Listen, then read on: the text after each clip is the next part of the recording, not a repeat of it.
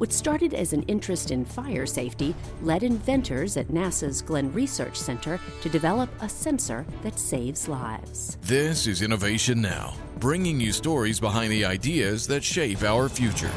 IMPASS, or the Multi-Parameter Aerosol Scattering Sensor, is a small optical sensor that carries a laser source, similar to the technology in a CD or DVD player.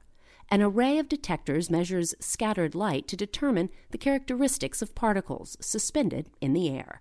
Here's Paul Greenberg, one of NASA's inventors. We've managed to make the package much smaller, more durable, lighter weight, lower in power consumption. Our technology is unique in one key area, which we've just patented, concerns the accuracy with which we can measure these particle properties, and we can do that much more accurately than any comparable device.